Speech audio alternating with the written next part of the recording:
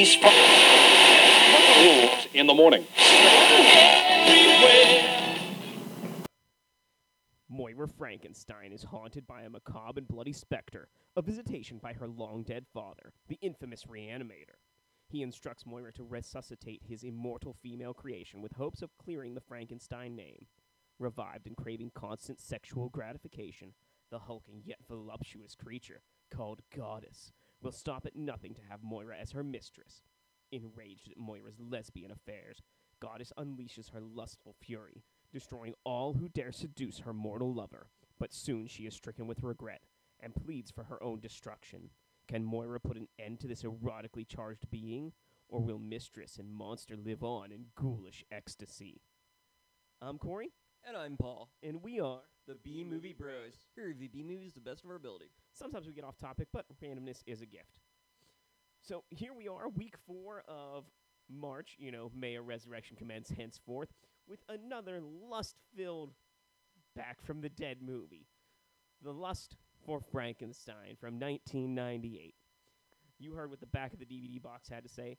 Let's dive right into the shit with our technical difficulties, top and bottom 3. How about we start on the bottom today, Paul? Yeah, let's start with the bad and see if we can find anything good out of this one. So for me, number 3.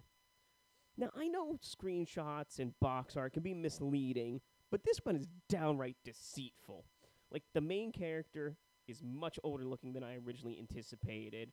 They really did up her makeup, and even most of the shots on the box are 2 actresses that are never in the same fucking scene together. Number 2. Fucking dream sequences. Like, this movie is not very coherent to begin with, but then shit starts happening and you're like, whoa, what's going on? Why is this happening? And then bam, it's a dream sequence. Number 1. Just everything is so low quality, things almost unwatchable. The pacing, the dialogue, the lighting, the story. I could just go on and on. Like, it's a tie. All this shit is so terrible because it's fucking unwatchable. Almost. This is quite an unpleasant experience, to say the least. But number 3, the visual quality of this is terrible. Like, everything looks awful. The lighting effects were just unpleasant and just ugly. And, yeah, it's a visual nightmare. Number 2, the audio quality was abysmal. It's difficult to tell what anyone's saying, and it's not like, if this movie had, like, an actual plot or something like that, it might be charming, but number 1, the plot is incomprehensible.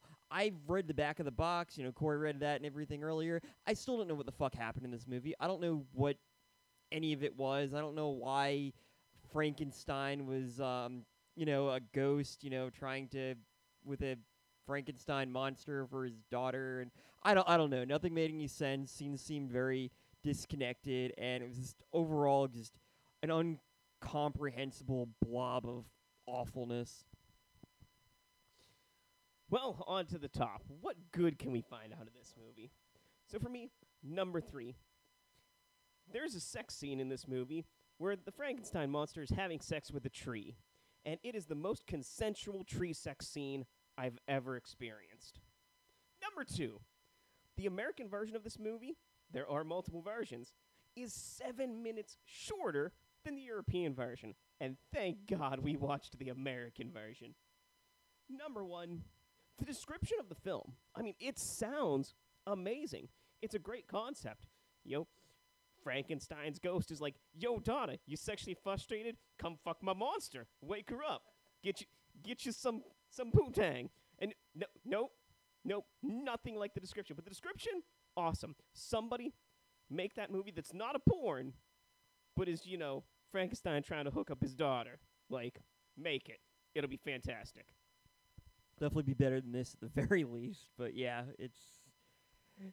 Yeah, the only other tree sex scenes I can think of are in Evil Dead and I think Ninja Scroll, the series, and yeah, neither were consensual. I'm sure there were more too. Trees are assholes. But number 3, it was less than 2 hours long, both the European and the American version, so yeah, points to it not being... it was still too long, but it wasn't unbearably too long. Yeah, let's go with that. So number 2, this month we've watched a bunch of Japanese films. Now we're watching a European film, so I guess that makes me more cultured now. So good on me, and good on watching this along with the other movies this month. And number one, so the title sequence for Shakarama, like at the very beginning of it, I'd never seen that one before. I guess it was an old title sequence, but it was actually pretty cool. It's one like woman with like blood covered over her, and then it's just Shakarama. It was actually really neat, and I've watched a few Shakarama films before, obviously with this podcast, but never seen that one before. That was probably their best. So one of the things that we mentioned was how abysmally terrible the audio quality was and the dialogue that we could hear. So unfortunately, I could not even get fucking quotes to do a good old-fashioned quote war. Quote war. So if you have a favorite quote from this movie or anything else you'd like to say about it, please leave it in the comments below. It's time to give this film our final take. Remember, friends, our final take is a score on our shot scale. Our shot scale is a reverse scale, 1 to 10. How many shots do you need to get through this film? I gave it a 9 out of 10. I also gave it a 9 out of 10. Lust for Frankenstein. Just don't. The quality is so abysmally low, you'd be better off rewatching reruns of America's Funniest Home Videos from the early 90s and finding the meaning of life than extracting some kind of coherent thought from the steaming pile of used dental dams. Undiscernible dialogue, terrible lighting, artistic filters, actresses past their prime, strange dream and sex sequences. The list just goes on and on.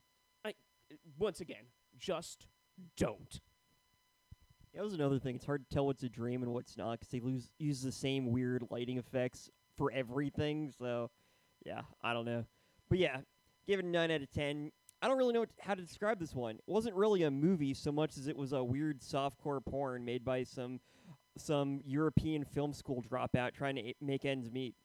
Everything about this movie is uncomfortable. The terrible audio and visuals, the incomprehensible plot, and the random sex scenes that sometimes involve trees. This was an experience, to say the least, but not a good one. I'm sure there's an audience for this film. However, I think I'd prefer to avoid them as much as I would have liked to have avoided watching this movie. So, after all that, we have ways to drink away this flick. Drink away this flick. So come on and grab your drink. Let's drink away this flick. Bum, bum, bum, bum. We'll give some drinking games for this film, but remember, friends, drink responsibly. Number 1, every time someone is performing a sexual act, take a drink. Number 2, every time Dr. Frankenstein talks to Moira, take a drink. Number 3, whenever the car makes an appearance, take a drink. And number 4, anytime they show the record player, take a drink. Record player was the best character.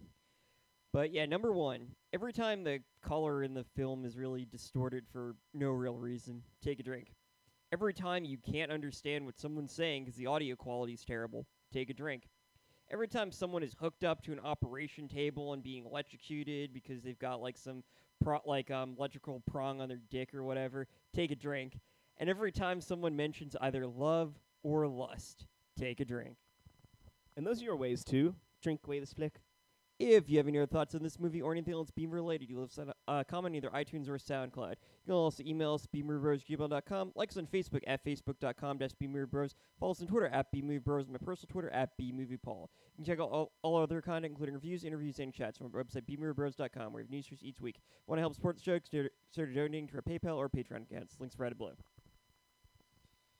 Well, we've come to the end of week 4 for March, and may a resurrection commence henceforth this year.